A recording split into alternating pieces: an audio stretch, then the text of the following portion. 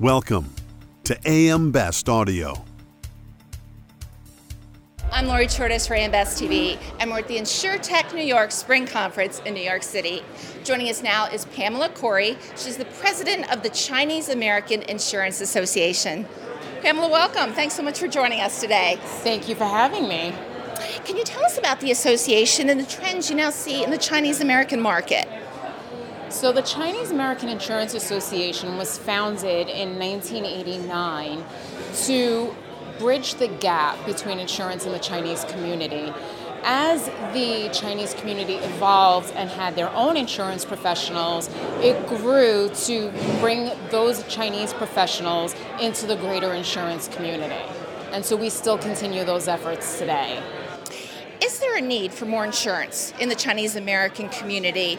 And what types of insurance coverages do they lack? So if you're among the aging population of the Chinese community, there's definitely a greater need for health care and some more personal lines coverages like long-term care and disability.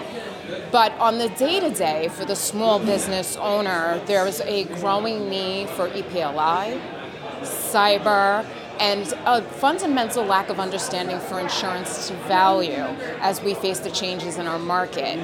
Another big challenge that they're facing as a small business owner is the lack of available markets for the BOP. We see a lot of companies come in and out of that marketplace, and that leaves companies constantly scrambling as to who's going to fill those gaps. So that's also a challenge. And aging. They tend to buy a lot of aging buildings here in New York, if you ever look at the New York Chinatowns, and more companies are reluctant to cover aging buildings. What are you seeing in terms of unconscious bias in the market, and what's needed to change or overcome that bias? I think one of the biggest ones I would see when it comes to the Asian American community is that they're not going to maintain their property. Overcrowding, the immigrant mentality of squeezing too many people into a house. So what type of slip, trip, and fall hazards are you going to face if there's too many people, if it's overcrowded and not being maintained? When I think people they're buying, they're investing their money, they're taking care of their property just like everybody else. So I think that's probably the biggest challenge. So how can insurers do a better organic job at diversifying? In my opinion, it's to really just go into these communities and to get to know them on a more personal level.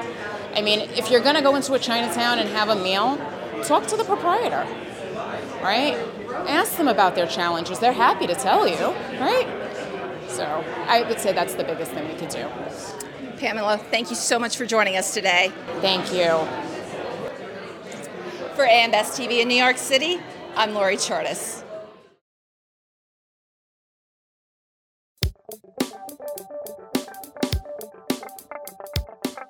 Looking to get the full attention of the insurance industry? We have the platforms that will do just that. Whether it be AM Best TV, AM Best Audio, Best Review Magazine, or Best Day. Find out more by calling AM Best Advertising Sales at 908-439-2200, extension 5399, and have a great day.